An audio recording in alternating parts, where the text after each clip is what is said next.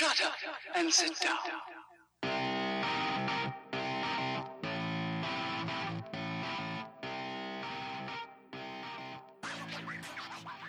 Hello strangers, and welcome to the latest episode of Strangers in a Cinema. I am joined this week by co-host Pete Wall, yes, and we have guests. We have is it Long Ashton Cinema, James? It is, yeah. Well, we're called LA Cinema, but yeah, Long Ashton Cinema. So Long Ashton Community Cinema Supremo, is that a fair way to describe you, James? Oh, I don't know about that, but I'll take that, Paul. Take it for the show. And we're also joined by Zig Bingham from Babylon Undead. Both guys have been on the show before, so welcome back, guys. How are you both? I'm good. Enjoying the time off, being furloughed from our cinema. It's good. James, are you well? Yeah, I'm really good. Ditto, same here. I'm good. Fairly optimistic at the moment, and enjoying the time off and catching up on lots of films. So couldn't be happier, to be honest. Yeah, I'm slightly jealous because I'm still working. And Pete, last but not least, other co-host, how are you, sir? I'm appalled. That was like the worst intro I've ever heard in my life to anything. So I've switched off. I don't know about anybody else, but no, yeah, I'm doing all right, man. Like we're doing a show that's a bit different to a normal show today, as is apparent by having not one but two great guests. And this has meant, as a knock-on effect, that I think I've been lazier than ever going in on this one. So we're going to have a bit of a change to the structure, right, Paul? We're not going to do the regular flow of sections on the show that people are used to. We're going to kind of go back to a format that we have used in the past. First act, second act, third act. In the first act, we want to talk a little bit about how cinema closures have affected film watching habits. This is particularly prescient given the guests that we've got on the show today. Then we're going to have a second act where we're just going to blast out a load of popcorn reviews and talk about what we've been watching and generally catch up film-wise. And then, very exciting, we've got a quiz for the first time ever on Strangers in the Cinema. Some 172 episodes in, we've got a quiz. So that's something to look forward to, right, Paul? Is it film-related questions, or you can completely catch us off guard with food and drink? It's a lifestyle quiz, Paul. It's lifestyle. Okay, fair enough. So yeah, I guess as Pete said, we'll go straight into the first act. So you guys both work for cinemas, am I correct in that? Yeah, assumption? you are correct. Yeah, that is right. Yeah, you are. So yeah, so I mean, we were chatting a little bit kind of off air about what impact that this has had on your film, well, certainly sort of your film viewing habits, and certainly other people's film viewing habits. I mean, where do you see the cinema going? I bet. I mean, it's a pretty big question, but yeah, kind of jump in whenever you want. Like, how do you think it's impacted? How do you think it will impact film going in the future? How has it impacted so far? Did anyone jump in that wants to open up? I think there's going to be a sea change going back. I think the genie's been let out of the bottle. Amazon has been doing. They've been calling them premiere releases. I think they should have just gone like cinema releases or cinema online or something like that, and they just sort of missed the boat a little bit on that one. But they've been showing films that were either shown in the cinemas just before the lockdown or were due to be shown during the lockdowns, but the ones that haven't been cancelled, like Bloodshot, Emma, Invisible Man, etc., charging £15 for them, which is basically the price of a movie ticket most places, maybe £5 more. And as we've been talking off camera, if you've got yourself a decent sound system and a decent TV, especially with the 4K HDR variety, you're getting a picture that's anything as good as being projected in the cinema or better. And they're not the only ones doing it. I mean, they're the first ones out. Universal basically the first ones out of the block, but Paramount have released a few months before the COVID thing. They released a virtual movie-going experience. They announced it where you put your VR headset in, you go into a room that has set performances of 100 people or more. You sit in a theatre with people. You can chat if you want or not. You can block people if you don't want to listen to other people, and you can watch a shared communal experience, which kind of blew my mind. Haven't tried it. Warner's were talking about it 2 years ago at CinemaCon, streaming straight to your home. So I think it's going to come. And I think this is just them dipping the toes in the water. It's a good excuse. Yeah, I don't know. What do you think, James? I think it could go sort of one or two ways, to be honest. I think one of the big problems, if you take the city we live in as Bristol alone, you've probably got 10, 11 cinemas most of which are multiplex cinema chains. I think the problem is pretty much all those cinemas are pretty much showing the same sort of content. Do we need, for example, that amount of cinemas to start with?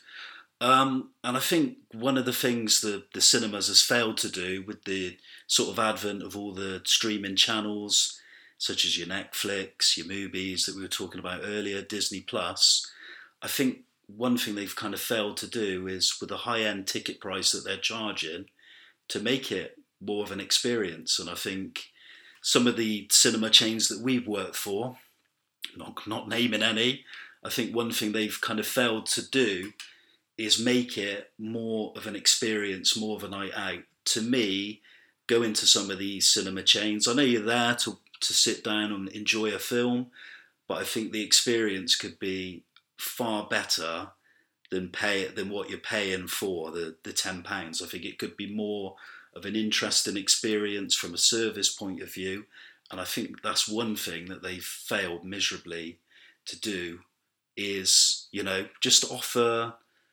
a more enjoyable experience than just going and sitting down and watching the film. Does that kind of make sense? Where do you stand, James? Yeah, I'm totally with you. I think, yeah, you need to add something to it, especially when they're charging the premium price and to get people out of the house. Where do you stand on Zig's comment about kind of audio and visual quality in cinemas? Because I would agree with you, Zig. I mean, I'm lucky enough to have a pretty big setup at home myself. And yeah, I would say at times, certainly picture quality on a lot of the Netflix stuff, especially the 4K stuff, is superior to the quality that you can get in the cinema at the moment. James, do you think people they should be investing in better kit? Do you see where I'm coming from? Or well, I think the way to go with cinemas, and some of the cinema chains already have this in place, is laser projection. But I think one of the problems that have been highlighted by some of the well-known film critics, and I know Mark Commode's been a big critic of this, is that a lot of the cinemas now don't employ a technical projectionist with the advent of digital, so that there's no one really trained in that area to do the light meter test, to check the sound and so on. And I think, in fairness, and Zig vouch for me, are one of the few cinemas that do employ projectionists and technical managers. I think most of the cinema chains now don't. They expect some of the management staff to do that, and obviously they don't have maybe the technical knowledge or capacity to screen things as they should be presented.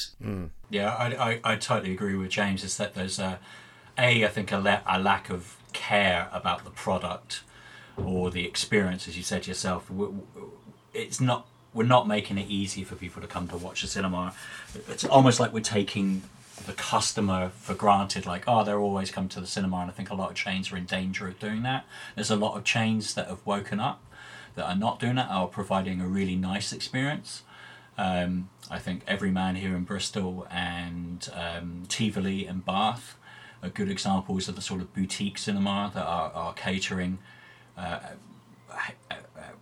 danger of repeating myself, for the experience and making it a proper nice night out. But yeah, technically, I mean, how many cinemas have HDR projectors? Well, not many. Certainly I can say my local cinema, the picture quality is definitely better at home. Do you think it's a case of the fact then that cinemas have just got used to the fact that it used to be that you can only watch new release films at the cinema and people then have to come to us? Do you think that's where, do you think it's a sort of complacency set in, that it's been that way for so many years that they've kind of just taken that for granted a bit? I think they've got lazy, slightly complacent. I know that's a little bit of a generalisation, maybe. I think they've been far too reliant on the big Hollywood blockbuster or blockbusters released. So they're looking for films like your Star Wars franchise, your Marvel films to make them the money. I think they've not been particularly good at showcasing lesser known independent films, and the likes of the Watershed cinemas. That's their market, and they've obviously do very well. They know their market. Every time I go to the Watershed, it's packed compared to the multiplex cinemas, which seem to be quite empty. Maybe I just go to the wrong films, I don't know. And I think one of the other issues is a lot of these cinemas have these deluxe business models charging high-end prices, £10 plus for a cinema ticket, and yet the staff they employ are on these 0 hours, low wages, minimum wages. To me, it kind of seems a little bit absurd that how can you provide a deluxe level of service when you're not offering your staffs contracts, you're not offering them decent money or a prospect of building their career up within the company. Maybe that's a little bit of a separate issue to what we're talking about, the future of cinema with technology, but I think that's another issue from my point of view. No, but I think that's a fair point, and I think you will find not just in cinemas, but in the wider. I think the COVID situation, I think, is highlighted now. People are looking at how companies have treated their staff during it, and I think that certainly is a factor on across the board in a number of businesses that people will look harder where they put their money now. But that does digress a little bit, but I'm totally with you.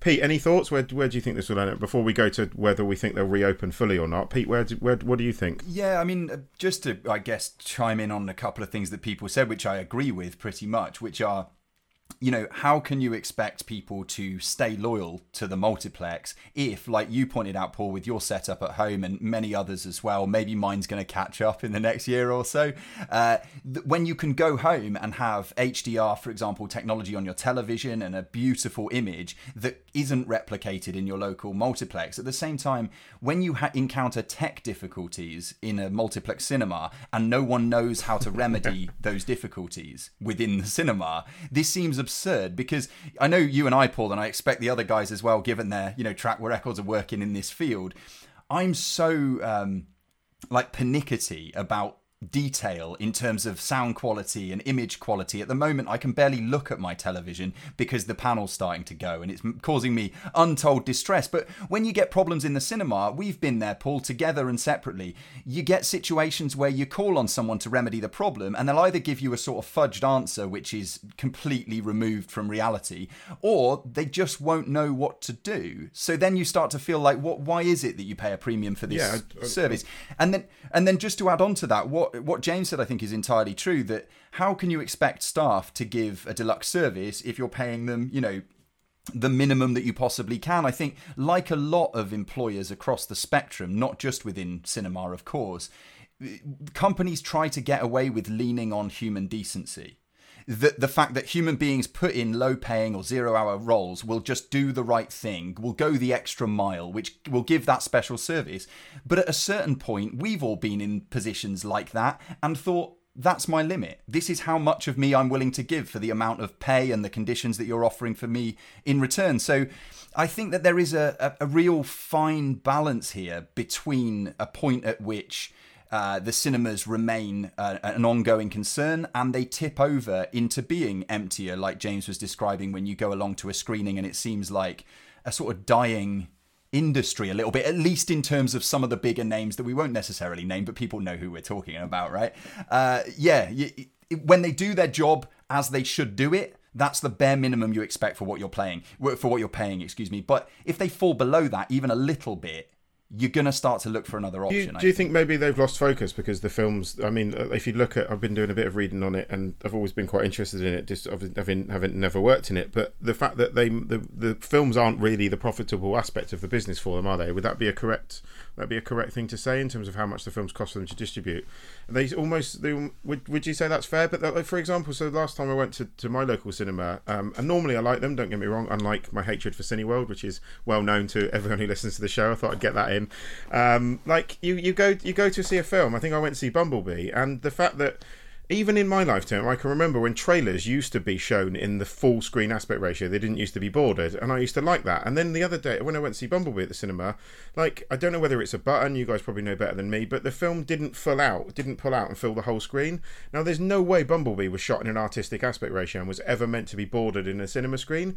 But it's little things like that where I just go, what are you doing? Like, surely, like, if you want people in, you need to be paying absolute attention to getting the film. When you go to the cinema, the film screening should be perfect. I think in Bumblebee's case, Bumblebee was actually a weird aspect ratio. The one thing with digital is a lot of people are coming up with their own aspect ratio, and we had a problem with Bumblebee. I'm sure it was Bumblebee, where it was basically flat like a TV screen. It was a weird. That's the one I didn't complain about, so I'm happy about that. But I totally get it, and it is basically just a switch or whether it's virtual, digital, or person flicking a switch. But most of the time, it's a computer. It's a sorry state of affairs.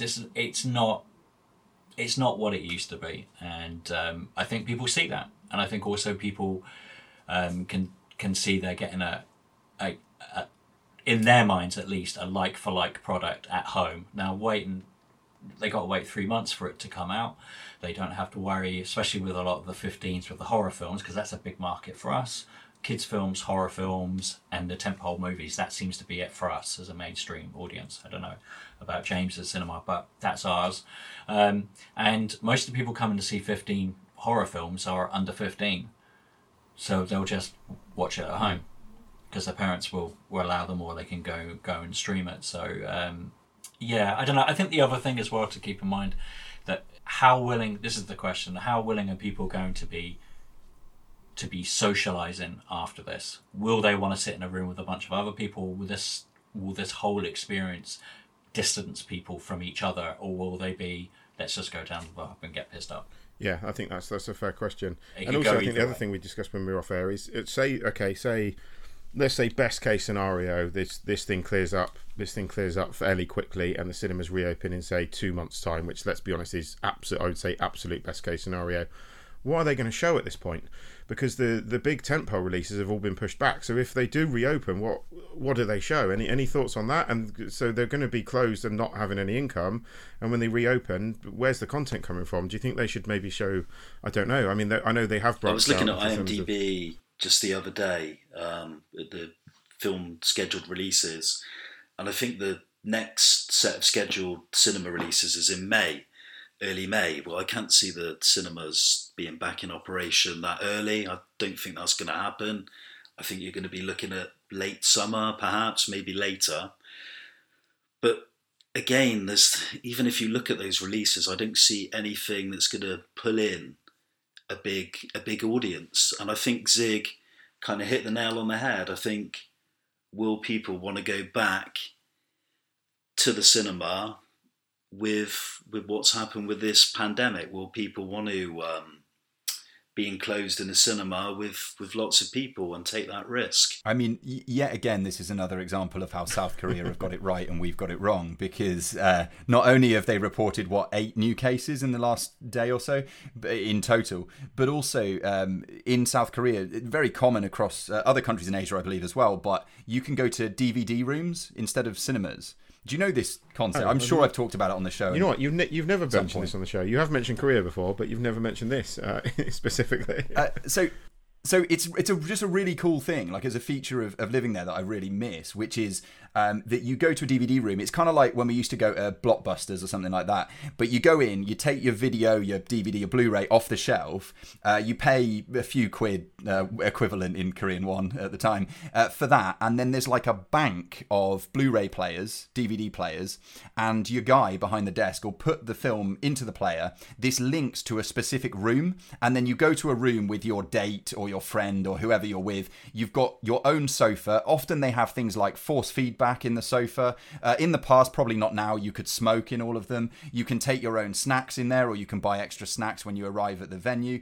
So it's like a cinema experience, but so boutique to the extent that it's like a living room outside of your own house. Which you might say, why would you do that? You could just, have the film on at your own house. But obviously you've got to remember, some people don't have great setups at home. Some people maybe can't hang out with their friends in their front room all the time without causing problems in the household. So like if we had that going back out of this sort of pandemic to something like normality, you could go hang out in the Blu-ray room with your boys or whatever, or your girlfriend, and have a lovely old time. But yeah, I think you guys are right. I can't see people jumping back into packed out screenings of films with that anxiety hanging over everyone about the situation that we're all going through and that we will have been through by the time we get to the other question I think I had for you guys is what do you think this does to the potential 3-month window between cinema exhibition and home release? Because I know Cineworld famously fell out with Disney, I think, over Alice in Wonderland, because Disney wanted to reduce the window for home release on Alice in Wonderland. Do you think this gives a lot of power back to the studios to go, actually, we want this window reduced if you still want the films? Do you think that could be a problem going forward? It's up in the air. Anyone's guess, really. I mean, it could be that a lot of the cinema chains fail and someone like Disney or Amazon moves in and actually picks them up and then ties them in, maybe.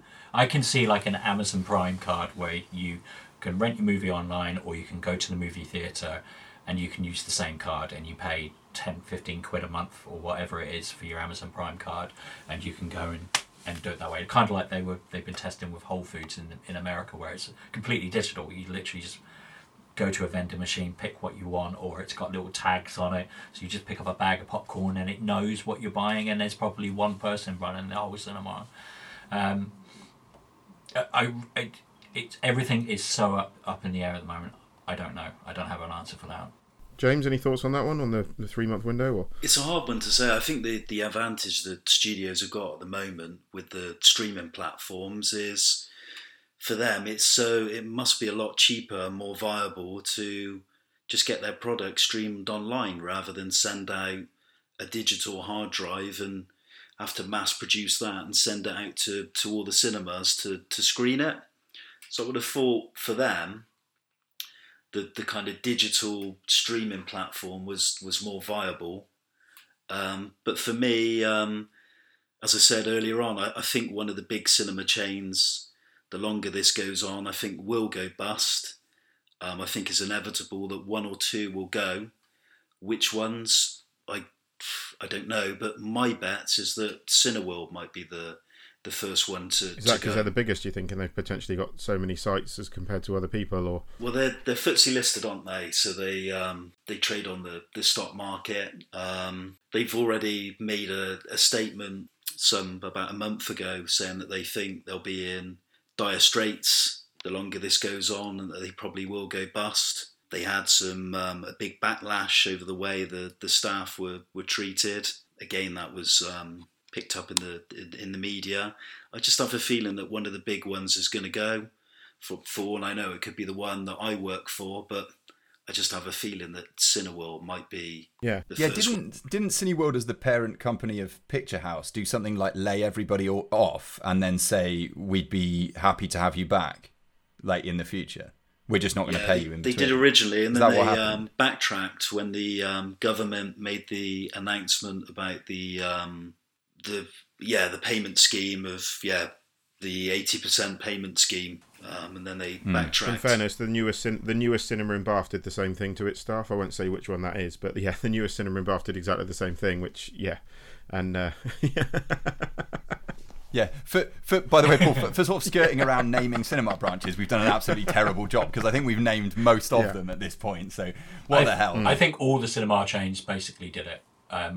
Before the announcement came, whether that was like a week, 2 weeks, or a few days, every single cinema chain that I know of has done that, because everyone's on the 0-hour contract, and as James was saying before, there's no respect for the staff, because if you don't like it, go and find another job, and that seems to be a major problem that maybe will change coming out of this, and maybe people are like, well, things can change so quickly, why bother? I'm going to do something else. I don't know, it's crazy times, that's all I can say. It's just absolutely crazy. Yeah, you better dig in and start selling stuff on the dark web, because there aren't going to be any other jobs left, are there? So try and end on a positive note. What would you like to see cinemas do? What could cinemas do for you? Obviously, it enhance the experience. Is there any a wider range of films? What do you guys think would help?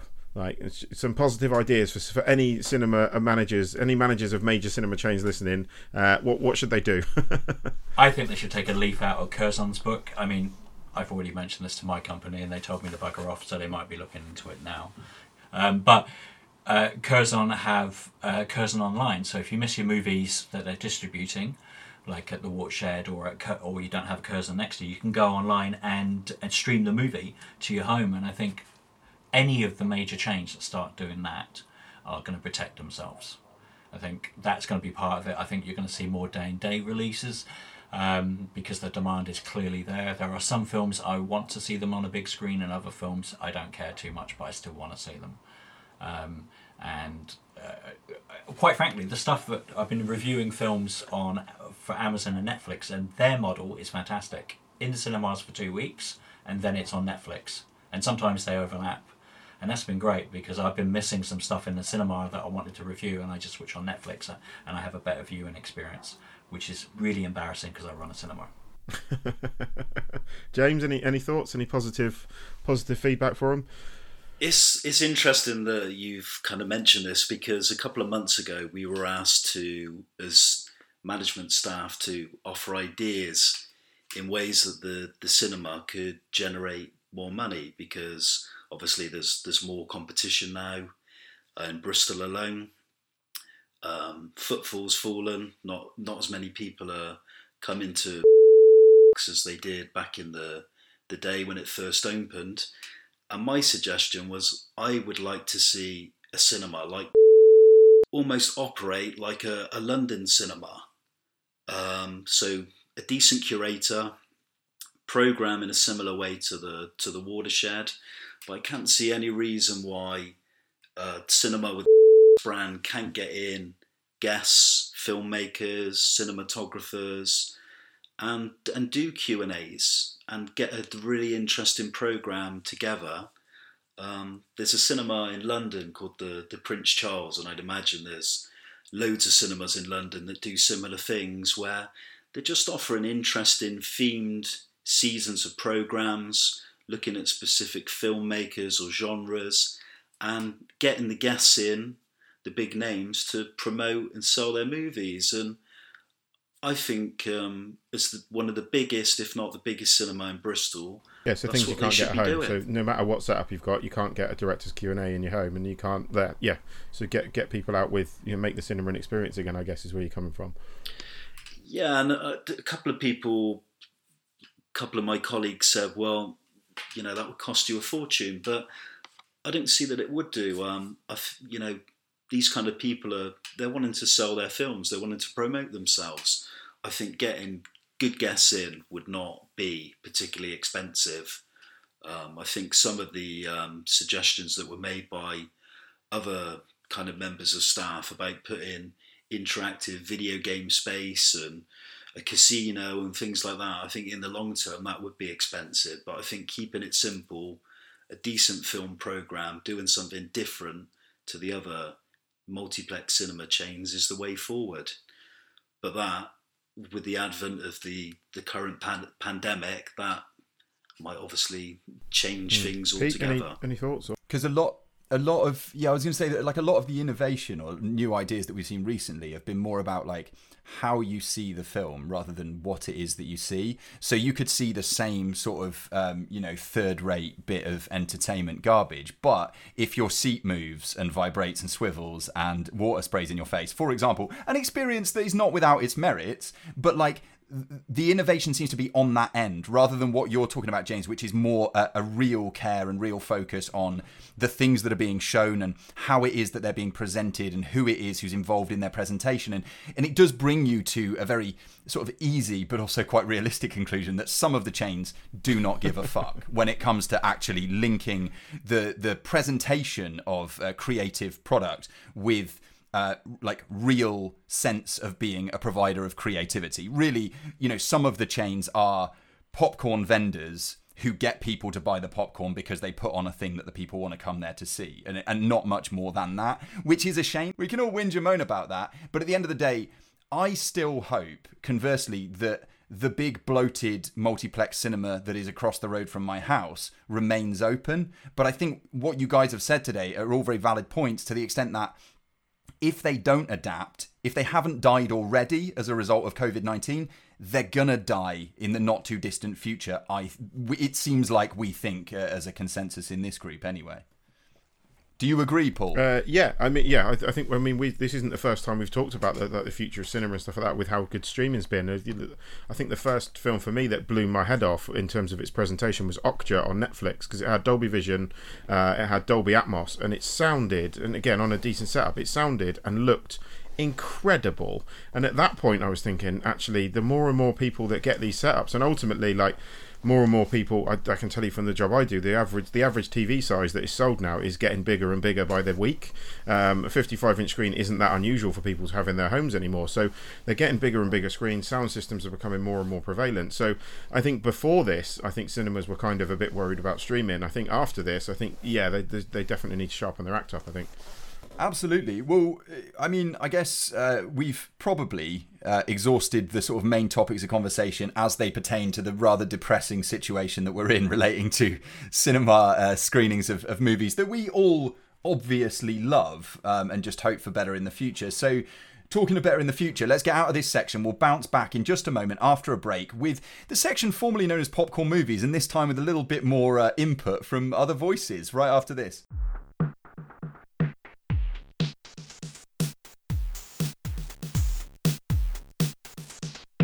So, we are back, Act 2, Popcorn Movies. Usually this is Paul and I bouncing back and forth, reviewing movies that we've seen in the last 7 days. We're going to do it a bit different this week because we're going to go person to person round the group and just do a bit of a summary of some of the, maybe the highlights of our viewing over the last, could be week, could be couple of weeks. There are no hard and fast rules, to be honest with you. This show is a little bit thrown together.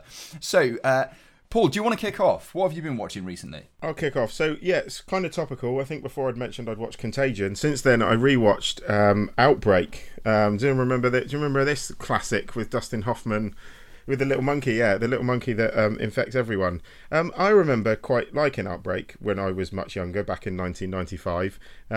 Unfortunately, I was mistaken. I'll be honest. It's certainly entertaining in parts, but the whole thing is so dialed up to 11, it's impossible to take this film seriously. Everyone shouts at everyone else for the entirety of the film. There is a gratuitous amount of helicopter porn in this. It's like they've just gone to get a loaf of bread, so they get a helicopter. Like, it's ridiculous. Like, the whole film, they try and make this kind of, half of it tries to be sort of grounded and scientific, and the other part is everyone getting helicopters facing off against, like, massive planes. It does, however, what I will say in Outbreak's defense, it does, however, have the most dramatic infographic I think ever committed to film. I don't know if anyone remembers this, but when they warn about the spread of the virus, it's basically there's some red dots in the cities that it's in. Within 48 hours, the entirety of America is red. So yeah, I can't say I loved Outbreak this time around. It entertained me, but probably for the wrong reason. So if you want to laugh, check it out. If not, yeah, it doesn't stand up. It's no Contagion. We'll put it that way. Paul, just a heads up for the faithful listener. Are you going to now review 2 more films also called Outbreak? Not this week, no. Okay, that will be sweet relief. Pleased to know. What else have you got, man? Yeah, last week I did 3 films called Bait, for anyone that was interested. So yeah, check out the Bait episode. The other one I wanted to talk about, I finally caught up with Guy Ritchie's Man from U.N.C.L.E., which a few people had told me was actually pretty good. So I kind of went, I don't normally like Guy Ritchie, I'll be honest, and I went into this expecting your typical Guy Ritchie over-directed, over-edited nonsense, really. For me, it started surprisingly well. I thought the cast were quite likeable. We've got Armie Hammer and Henry Cavill in here. But then, I don't know, for me, this didn't have the brains of something like Tinker Tailor Soldier Spy and didn't have the big action of Mission Impossible. So I don't really know what Man from U.N.C.L.E. was trying to achieve. I think at times it thought it was a lot cleverer than it did. The cast likeable enough, but it just felt it was fine, but the action scenes felt a little bit flat. The twist was sort of obvious a mile off, I guess the one positive I'll take from it looked really nice, and actually it was a surprisingly restrained effort from Guy Ritchie, who is a director who normally throws far too much Guy Ritchie on the screen. So it was nice to see that, but I didn't love it overall. What else have I got? Oh, Platoon. I rewatched Platoon for the first time in many, many years. Oliver Stone's Platoon. That's just an incredible piece of work. Like, to be honest, it was like watching a new film because I hadn't seen it for so many years. It's visceral. It's just it's basically a constant war scene essentially, but just incredibly well directed. William Dafoe's, everyone's great in it. It's just a really, really well put together film that just really, really drives home the horrors of war without a shadow of a doubt. So it was a pleasure to catch up with Platoon for sure. And the last one I guess I wanted to bring up was a film that I talk about a lot, but I finally watched it. I've now got, for anyone that's interested, I've now got 11 speakers in my front room, and we were talking about sound systems. And I watched Texas Chainsaw Massacre with a Dolby Atmos soundtrack on 11 speakers. Fuck me, it was terrifying. Yeah, and now you're being evicted from your building. And now I'm being evicted from my house forever, yeah. But yeah, Texas Chainsaw Massacre, a film that I think I've talked about in every popcorn movie when I've watched it. Just, for me, an almost peerless horror film. One of the most disturbing horror films I've seen. It does so much with so little. The dinner scene, especially towards the end of the film, is, for me, one of the all-time great horror scenes. The sound design is just exceptional. And as I said, on that many speakers, it is even more terrifying. So yeah, certainly one of my top 5 films of all time, I think, Texas Chainsaw Massacre. So I'd delight to revisit that. So yeah, that's me. That was brief. Come on, I've done well there, Pete. Paul, can I 11-ary you on watching Texas Chainsaw with 11 speakers? You can, yeah. I don't know if I told you this before, but I on one Halloween, I think it was, watched Texas Chainsaw on the roof of a high-rise building. And it was a special experience in the middle of the night, complete darkness, and on the top of essentially a skyscraper, memorable. Although the sound quality would have been decidedly tinny coming out of a laptop rather than 11 high quality speakers. So win some, lose some, I guess. Didn't we? We also watched it in the basement of a pub, didn't we? As well, we did indeed. Yes. Yeah. And that was fun. Who's up next? All right, I'll go. I think I've been on a bit of a horror kick lately, actually. So The Platform, the Spanish film, or El Hoya, which everyone's been screaming about, saying it's really fantastic and awesome and stuff. That's a Netflix film, and it's fine. It's beautifully shot. It's well acted. Suffers from the terrible Hollywood cliche, even though it's not a Hollywood film, of a horror cliche, I should say.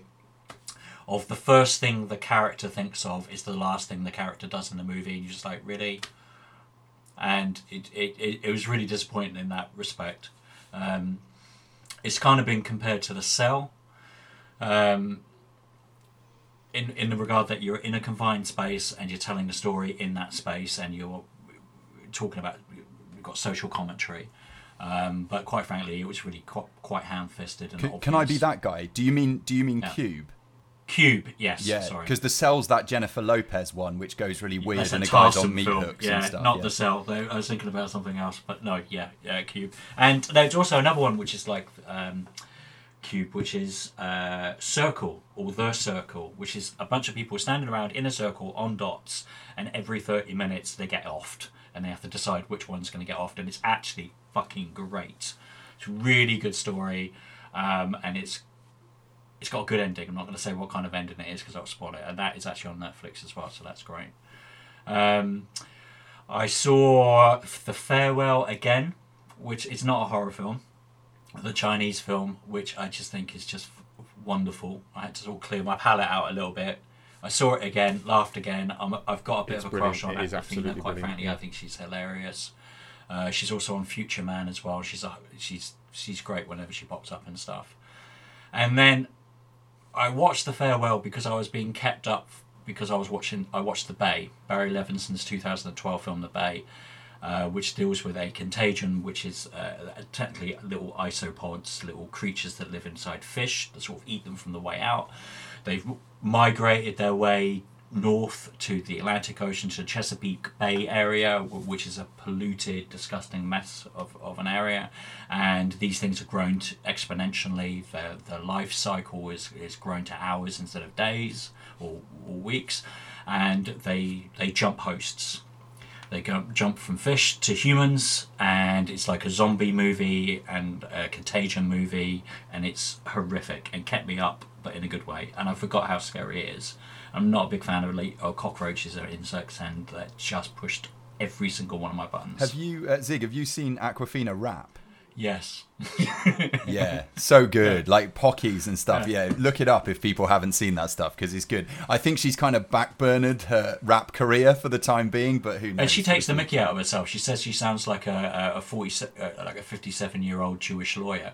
And it's like, Yeah. what's not to love about that woman? She's got great comic timing, and in The Farewell, she's perfect. She's perfect in that role. She's a really good actress. It's a really good performance in It's the best thing in Ocean's 7, 11, 13, It is a brilliant whatever. film. Oh my god, that film was awful. 8, Ocean's 8. Was it Ocean's 8? I think it was Ocean's 8. Yeah. The new Jumanji film, she's quite good in as well, incidentally. And yeah. Is she in the new Jumanji film? I didn't realise that. Okay. I didn't realise that. I've not caught up with that yet. James, do you want to jump in next? Yeah, I'm a bit of a compulsive buyer of DVDs and Blu-rays. I tend to just buy stuff and never end up watching it because time's always an issue. But yeah, I've picked 3 films from the 1970s decade. I'm a big fan of American cinema in the 70s. The first film, which I've never seen, and kind of a film that's a little bit goes under the radar these days, is called Night Moves. I don't know if any of you have come across I've this heard film. of Night Moves. I've read some good things about Night Moves, but I can't say I've seen it. So yeah, it's an Arthur Penn film he made, famous for directing Bonnie and Clyde. Gene Hackman plays a private eye, and he's asked by a washed-up, has-been actress to find a wayward daughter who's gone missing. So he's paid money to try and hunt her down. He manages to find the girl and kind of gets involved in other things that go on within the plot line. But it stars Melanie Griffiths as the daughter that's gone missing, and she's around 16 at the time the film was made. And there's a little cameo role from James Woods as well. He must be in his early 20s. And Gene Hackman, as always, is excellent as the main protagonist. And it's just a good film from that decade, worth checking out by a director who kind of goes a little bit under the radar now, Arthur Penn. He did some good films. Little Big Man, did a really good film with Brando and Robert Redford called The Chase. The other film from the 70s, which I've never ever seen, was Network. So I watched this. Network's brilliant. Network is great. Yeah. Another great director, Sidney Lumet, and I thought this was just an entertaining, very well scripted. I'd imagine when it came out at the time, it almost seemed absurd, this plot line of a news anchorman saying that he's going to commit suicide live on air because he's being fired from the job due to his ratings. Probably at the time it was released, this seemed absurd, but I think today, with the way media manipulation, media control, and in today's climate, this film seems more and more relevant than ever. And I thought it was quite a good choice, considering what's going on economically and politically at the moment. And I just thought the cast, all of them were excellent. Faye Dunaway, the late Peter Finch, who both won Oscars for their performances. And I've always loved William Dafoe. I think he's a great old Hollywood actor, and Robert Duvall as well. Highly recommended. Really enjoyed it. Brilliant film. The whole suicide on air as a result of the pressures of the job thing happened with that I forget her surname, Christine, because there was the movie with Rebecca Hall called Christine, and there was another one called Kate Plays Christine, which are both about that same true story of like a terrible consequence of work pressure and life pressure and that kind of thing come into a horrible conclusion. So yeah, I've made things really dark, but those are movies that are worth checking out as well. And the last one, another film from the 70s. I'm a big fan of Malcolm McDowell, which I think I mentioned on one of your other podcasts. And he went through a phase in the 1970s where he couldn't make a bad film. And he made some really good films, some good performances. But I'd never seen Time After Time, the film he did about H.G. Wells going forward in time in a time machine he built to stop Jack the Ripper. Great film. Played That by sounds absolutely David Warner. bonkers. It's a really interesting storyline. And there's kind of a love story that goes on kind of in the middle section of the film, where he meets up with the actress Mary Steenburgen, who he ended up marrying in real life. it's a good little film. My only criticisms is I'm not entirely sure if this film is it's a 15 certificated film, but for me, part of it almost feels a little bit like a family movie. I could see Steven Spielberg directing this kind of film, and I'm not sure if there's enough of this kind of rivalry between H.G. Wells and Jack the Ripper in the second half. It plays more on the love story, and for me that didn't work so well. But it's worth seeing for some of the really incredible set design, the costumes as well, and actually seeing Malcolm McDowell playing a good guy instead of the usual kind of villain that he was kind of well known and was very good at playing. So yeah, Time After Time. That's directed by Nicholas Meyer, the guy who arguably made the best Star Trek movie too. Wrath That's of Khan. not arguable. Yeah. That's fact. So it's a great film. I like motion picture as well. No one likes motion picture. That is just flagrantly untrue. No. There's a whole bunch of us that really love it. Well, we'll get you. We'll do a Star Trek episode. We'll do a Star Trek episode, Zig, and we'll get into that. Pete, what have you got for us? I love the motion picture. Cool. I've got a number, but I'll bang them out really quickly and then just focus on maybe one or two for a second because I want to see if other people have seen them. So I saw the Ronda Rousey documentary that's doing the rounds on Netflix at the moment. It couldn't be worse made, I would say, that documentary. So the story deserves a great deal better. Although Ronda Rousey is essentially, given the finger to a large portion of her fan base, she still deserves a better telling of what is a really interesting life story. And the film is just cack-handed. And what's worse is the guy making the film seems to be unable to stop himself making sort of creepy kind of come-on comments to Ronda Rousey during the making of the movie as well, as do some other people. They keep talking about her young body and her beautiful face, and it's all weird. I'm interested in the story. It should have been told a lot better, and hopefully will be in the future. I watched Contagion, like everybody has recently, and I've seen it before. The only thing I've got to say about that is I never, ever in my life want to hear Jude Law say the word blogosphere because, again, after this, and who are the 12 million people he's definitely the weak link in that film. To be fair, he's the weak, as far as I'm concerned. And what's his accent? He's the weak link in every what's film. What's his accent? He's Australian. Yeah, I agree with you. He's good in Side Effects, which is another Soderbergh film. Yeah, he is all right in Side Effects. I don't really buy him as a medical professional, but I think he's good in that, yeah. That movie pissed me off, but that's a story for another time. Then I saw Love, Wedding, Repeat, which is currently on Netflix. It's a kind of throwaway romantic comedy based around a kind of Groundhog Day idea where all the people are positioned at a table at a wedding and one of the drinks is spiked, and then the film rewinds the sequence to see what would happen depending on whose drink is spiked and how that plays out. We've got some decent performances, and chief among them is Tim Key. If Tim Key's in a thing, even if it's not very good, it's relatively good. So I enjoyed it enough. 3 stars. I rewatched The Ritual, which I feel is underseen, underrated, really great. I loved it. The second or third time round this time, I think. I mean, some of the transitions they do in that movie between the guy in the forest, but then in the convenience store, but then back in the forest. Just beautiful stuff. The kind of kneel down in front of the statue and piss your pants stuff just really messed me up in quite a profound way when I went to the cinema. So that's praise indeed, I think. Yeah, dude, I'm with you on that one. I think The Ritual was a great film. I think it was really, really, totally with you, underseen and underrated for sure. I thought it was a very effective piece of work. It was a real surprise as well. I didn't really have any expectations when I first went to see it at the cinema, so it's really good. I saw, what else? Furlough, which has also got another name on Netflix. It's called something like Time Off or Time Out, maybe Time Out. It is the least interesting thing Tessa Thompson will ever do. It's also got Melissa Leo in it from Homicide: Life on the Street, who I really like. You put them together, you think you'd get something. You don't get much. It's like a prisoner day release buddy-ish comedy thing that doesn't work and isn't funny.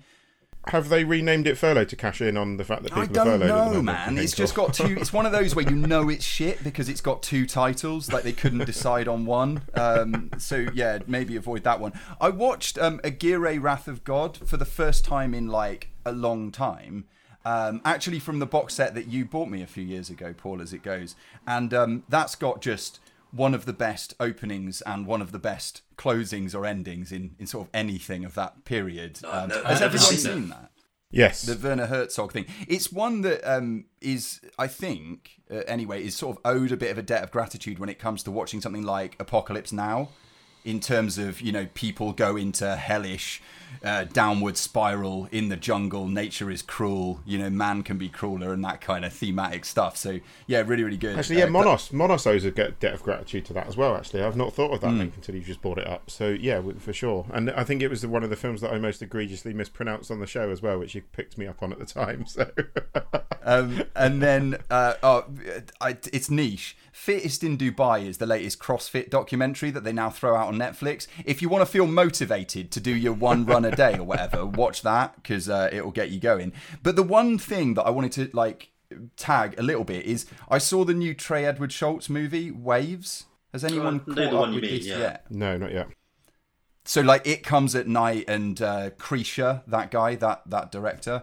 It's a story of an athlete, a black athlete under a lot of pressure at high school, played by, what is he called? Kelvin Harrison Jr., the same guy who played a black athlete under a lot of pressure at high school in Loose, which came out, 4 months ago or 6 months ago or something.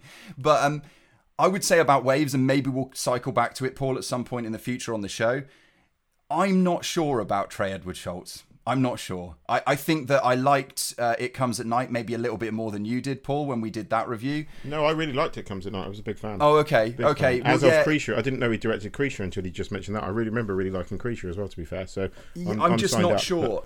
Trey Edward Schultz does an awful lot. He does a lot of kind of camera spinning. He does an awful lot of really heavily leaning on his soundtrack. And you recognize stuff and you're like, do I like the movie or do I like Animal Collective or Kendrick Lamar or whatever it is that you've soundtracked this with, in a really cool way? I get with that stuff. But the thing that kind of stuck with me, and I wanted to bring up on the show because of, Paul, what you're into, and maybe the others can chime in too, but have you ever had that experience where you hear a song on a soundtrack and you're kind of moved by it, but you realise that it's not the movie as much as it is the piece of music?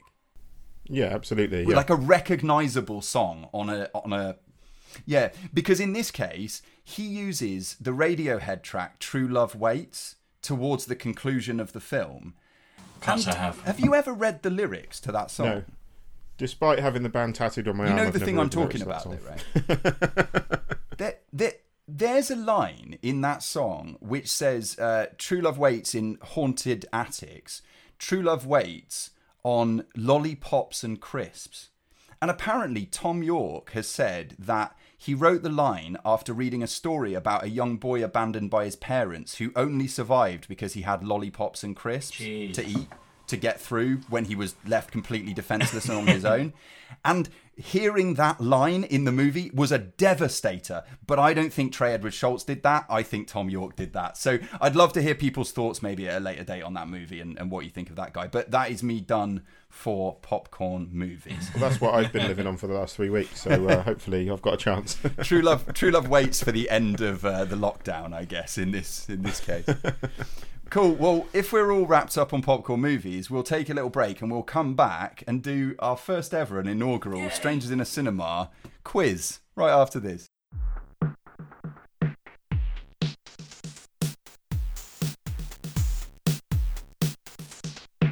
And we are back. Here it is. You've been waiting with bated breath for what kind of a mess this is going to be. It is going to be a quiz involving 3 contestants. Those are, of course, Paul Anderson, Zig Bingham, and James Ewen. I will be the host of said quiz. The contestants, you guys, are able to call your name when you think you know an answer. If you get it right, you win a point. If you get it wrong, you're out of that question and can't take any further guesses. Does that make sense? Yeah, I'm nervous, but yeah, I'm ready. Cool. I'll try and keep a running score, but maybe tally up any points you get just as a way of double checking afterwards. Oh, okay. I will, Pete. I will. So, we begin with round 1. Round 1 has been ingeniously titled by me, The Three Must Have Appeared. You see what I've done? Nice. So I'm going to list the 3 top listed actors on the IMDb page for a movie, starting with the least significant or maybe the lower build of those 3 actors. At any point as I'm listing these actors, you can buzz in by calling your name and take a guess at the film. If you get it wrong, you're out. Clear? Okay. Yeah. Question number 1. Tom Wilkinson, Kate Winslet, Jim Carrey. James. Paul. Oh, I've heard James maybe has nosed it, has edged it there. That's James, fine, what are you going for? Eternal Sunshine of the Spotless Mind. And James, you have 1 shiny point. Question number 2. There are 6 in this round, by the way. Question number 2. Rupert Graves, Natalie Portman, Hugo Weaving. Paul. Yes, Paul. V for Vendetta. You have a point as well. Question number 3. I'm going to butcher the first surname here. Joe Pantoliano, Carrie-Anne Moss. Paul. Yes, Paul. The Matrix. Is incorrect. Paul, God you damn are it. out of this round. The I know what final it is now. name, Guy Pearce. Sig. Yes, Sig. Memento. You also have a point. It's 1-1-1. You finally. see what I did Yeah. there? You tricky Did you fucker. see what I did? Yeah. You fell hook, line, and sinker, Paul. Here we go with number 4. Warren Oates, Sissy Spacek. Paul. Yes, Paul. Badlands. You have 2 points. Nice. Question number 5. Dennis Hopper, Kyle MacLachlan. Paul. James. Oh, Paul, No, because he's not top build. I was going to go Blue Velvet, but I think I'm wrong now. Yeah, you're I right. need an answer. Blue Velvet. It is correct. You have 3 points. Then it was Isabella Rossellini Right. was the top listed, according to the IMDb, just to state that's how Yeah. they're listed there. Good. And question number 6. Bill Murray, Meryl Streep, George Clooney. That is the end. Anyone can take a guess. There's nothing to lose. And very little to gain. Meryl Streep and Bill Murray. I want to see this film now. Bill Murray, Meryl Streep, George Clooney. Shall I give you a hint? It's not live action. Paul. Yes, Paul. Fantastic Mr. Oh Fox. my Whoa. word, he's got 4 points. Well done. I needed the clue, to be fair, so... Okay, we had, I think, a relatively successful round 1, although Paul's cleaning up at the moment, but there are still plenty of points to play for as we move into round I number... can't win this. It'll look rigged, won't Round number 2. Yeah, I haven't shared any of these questions before the record. it? I wrote them. It's fine. Round number 2 is entitled Whose Tagline Is It Anyway? Props to Doug Benson. I've stolen that from Doug Loves Movies. Whose tagline is it anyway? I give you a tagline. All you have to do is be the first contestant to name the movie that had said tagline. Is it clear? Yep. Okay, yeah. Cool. Question number 1. She is the only one who can stop it. If she fails, no one survives. Paul. Yep. I sound unsure. The Fifth Element. Is incorrect. You're frozen out. Any other guesses? Take a punt. Pass. She's the only one who can stop it. If she fails, no one survives. It sounds like a Resident Evil thing, but I don't want to commit to No it. idea. I'm going to have to give the answer. It is A Nightmare on Elm Street. Wow. Oh, fuck. Would Oh, wow. never known that. It's not a very good tagline, to be fair. Question number 2. They perform for royalty and entertain millions around the world. But now, they're making a movie. I've slightly misread the tagline, so I'll read it again. They perform for royalty and entertain millions the world over. But now, they're making a movie. James. Paul. Or Oh, James, go on, you can go James. first on I think this it one. was James. Stupid answer. I'm going to say the Simpsons movie. It's not a bad guess, but it's incorrect. Paul. Yes, Paul. Is it Spice World? Oh my word! Wow. How have you got that? You should be ashamed. It is Wow. Spice World. I lose a point for the shame, I guess. But, yeah. So we're currently 5-1-1, I think, in the quiz. Question number 3. Play it, live it, kill for it. Paul. Yes, Paul. Existence. What is happening? Wow. Is that really right? It is correct. Jesus, Wow. crikey. You can tell that we've been doing this show for too long, where like the stuff I've decided to ask questions on, you've got all the answers. Okay, it is Existenz, the Cronenberg movie. Number 4, simply, get wild. The whole tagline, get wild. Okay, I'm going to give you a hint. I think we're all a relatively similar age. I'm going to say a movie that you very much would have appreciated as a teenage boy, but probably wouldn't waste your time with now. Oh! Paul? Yeah. Road Trip? It's not Road Trip. Yes. Sig. Wild Things. It is Wild Things. Up to 2 points. Yeah. Great work. Needed Question the clue. number 5. The tagline. The saga is complete. Paul. James. Oh, Paul was in first. What have you got, Paul? Is it Rise of Skywalker? It is not. But you're not far off. Back to the Future 3. It's not Back to the Future 3. Zig, you got a free hit on this one. And if I get it wrong, No, it doesn't it matter. doesn't matter. Return of the Sith. Revenge of the It is Sith. Revenge of the Sith. Oh, well played. Nice I got work. lost at a Star Wars question. God damn it. Up to 3 points. It's ironic because Wow. the saga wasn't over. Will it ever be? It's dead to me, so yeah, it is. Question number 6, the last one in the round 2. In 1977, sex was safe, pleasure was a business, and business was booming. James. Yes, James. Boogie Nights. It is Boogie Nights. Not out Wow. of the game. So at the end of round 2, James has got 2. Zig, you're on 3. I want 3 in total, yeah. 3 in total. Paul, you're on 6. 6. 6. Okay, 6, 3, 2. As we go into round 3. Round 3 was given its title by my wife, so she can take the shame for it. It's a reference to Blink 182. Round 3 is called What's My Age Again? All that's going to happen on this round, a little bit like The Price is Right, you get to take a guess at the age of a celebrity, an actor or actress. You can guess any age, but you can't be even a year over the actual age. If you're over, 0. The closest person wins otherwise. First one, so I'll take answers off everyone. First one is James Franco. At the time the show goes out, what is the age of the actor James Franco without Googling anything? I'll start with James Ewen. What is your answer? Say 41. 41. Zig, what have you got for James Franco? 45. And Paul, for James Franco, what's your age? 38. That means we have a winner, James Ewen, with 41. You are the closest. James Franco is 42. Nice. Good work. You win a point. Second on my list, what's my age again? If we're talking about Andy Serkis. Paul, do you want to go first this time? 53. Zig, what have you got? 50. And James. 55 I'll go for. Ewan is smashing it on this round. He is 56 years of age. That Wow. is another point, just 1 year out.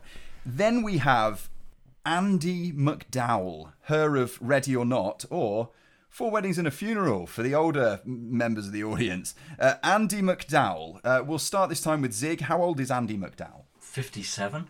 James, Andy McDowell. I'm going to go 61. And Paul Anderson, Andy McDowell. 59. James Ewan is some kind of savant when it comes to ages. Andy McDowell is 62 and Wow. is just celebrating her birthday now. Do you know what? I'm ashamed to admit this. I looked her up on IMDb the other day because I think I bought Shortcuts, the Altman film. I think she's in that, and I was shocked that she was in her 60s. So I think now, James, you're up to 5 in total. Paul Anderson has only a 1 point lead on 6 at this moment. It's tense. Number 4 is a bit of a tricky one, maybe. Maria Bello, maybe best known for A History of Violence. Maria Bello. We'll start with James. How old is the actress Maria Bello? 36. Paul. 49. Zig. 45. Paul Anderson, you've stretched your lead to 2 points. She Whoa. is 53. 53, Jesus. Yeah, time flies, Wow. man. I swear she was about 35 like 10 minutes ago. Number 5, everybody should know this to the day, the month, I would imagine. It is Edgar Wright. Paul Anderson, how old is Edgar Wright? 43. Zig, Edgar Wright. 44. And James. 45. Oh, it's tactical. It's getting tactical. Edgar Wright's just turned 46. That means James Ewan gets the point and pulls it back to just 1 point. And the last one for What's My Age Again is the actress Rooney Mara. Zig, how old is Rooney Mara? 43. And James Ewan, Rooney Mara. 42. Paul Anderson, Rooney Mara. 38. All of you have received 0 points, and Rooney Mara is going to be writing to you with a strongly worded email at some point. She is just 35 years of age, and she doesn't look a day over 25. Wow. She started So young. at the end of that round, Paul, what's your tally at the moment? I have 7. James, I think then you've got 5. 6, I think. 6. 6, of course, you pulled it back. Yeah, 6. 1 point in it, yeah. And Zig, you're on 3. 3. Still, all to play for. So, Zig, you've got 3. The leader at the moment, Paul, is on 7. Therefore, I'm going to make this question worth 5 points.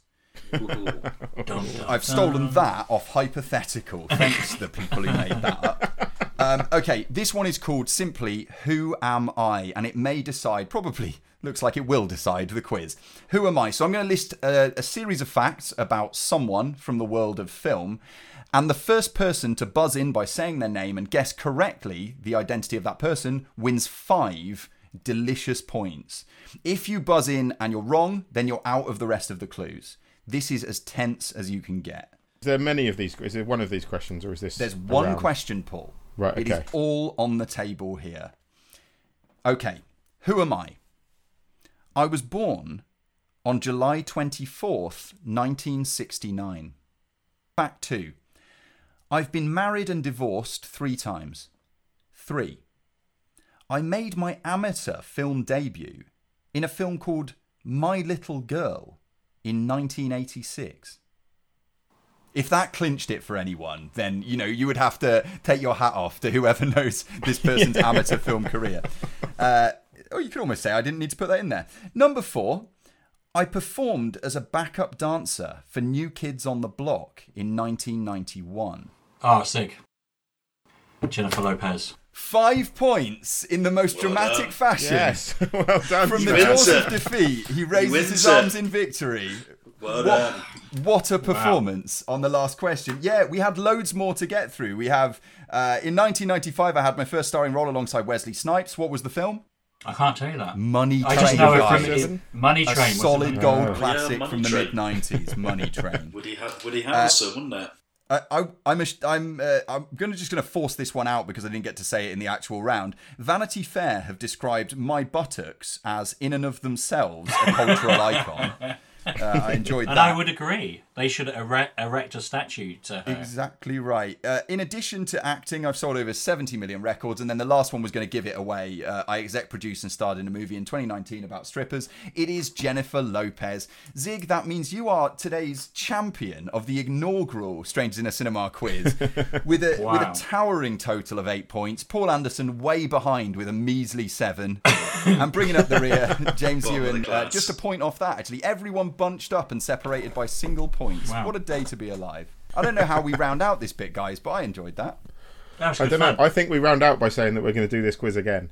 I think next time we do it, we've been off the chat, we've been off popcorn movies, we just do a fucking quiz. It'll be a sister podcast. We'll just do a quiz in between episodes, perhaps. Yeah, absolutely. Although, yeah. this is the point of the show where we do credits and we sort of recommend something to people that may not even be film Yeah. related, but Yeah, let's do it. I'm not yeah. speaking on anyone's, sort of trying to speak on anyone's behalf, but James, I believe that talking of quizzes, you've actually launched a quiz, right? Yeah, I'm doing a quiz every Friday night on a YouTube channel for the community cinema in the village, LA Cinema. So yeah, it's LA Community Cinema is the channel, and it's 8:30 every Friday, 50 questions. That's Cool. Long Wow, Ashton that's a rather lot. than Los Angeles, right? In the case of Yes, indeed. nice. Yeah. There's similarities. There's definitely similarities Very, between very the two similar. places. So yeah, Absolutely, and at this time when everyone's on lockdown, I mean, look how well the Jimmy Carr quiz thing has done. I mean, you know, the more the merrier, I think, in terms of good content and quizzing that you can do from the comfort of your So own home. James, how does it work then? Do you just log into the YouTube channel and then submit your answers that way? How does it work? Tell us more.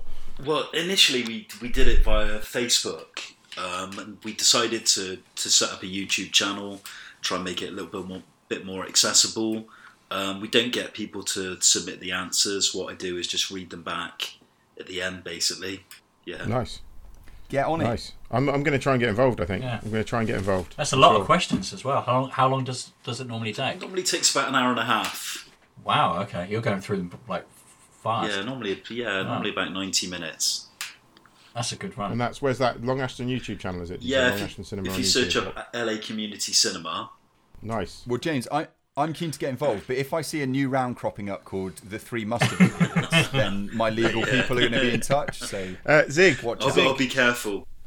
Zig, throw out some credit to Babylon Undead for us. Tell us a bit more about Babylon Undead. People, regular listeners to the show know you talked about it a bit before, but tell newer listeners what you do.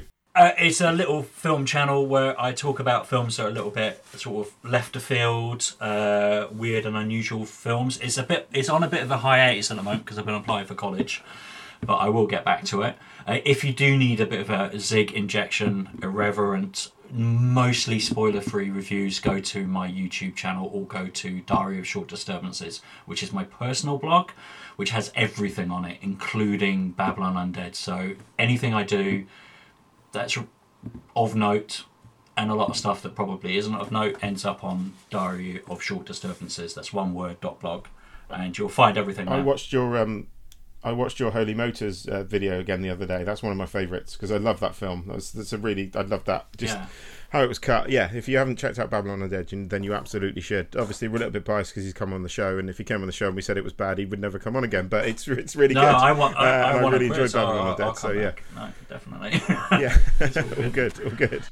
Yeah, you got to defend your strap now that you've won the. I tell you what, the weird one that we're really taking off at the moment, which I do not understand, is it's a good film. Is Tell No One, Neil Adisa Person, which is one of my favourite films, and it's not my best edited. I think the last one, Holy Motors, is because I was really hitting my stride with that.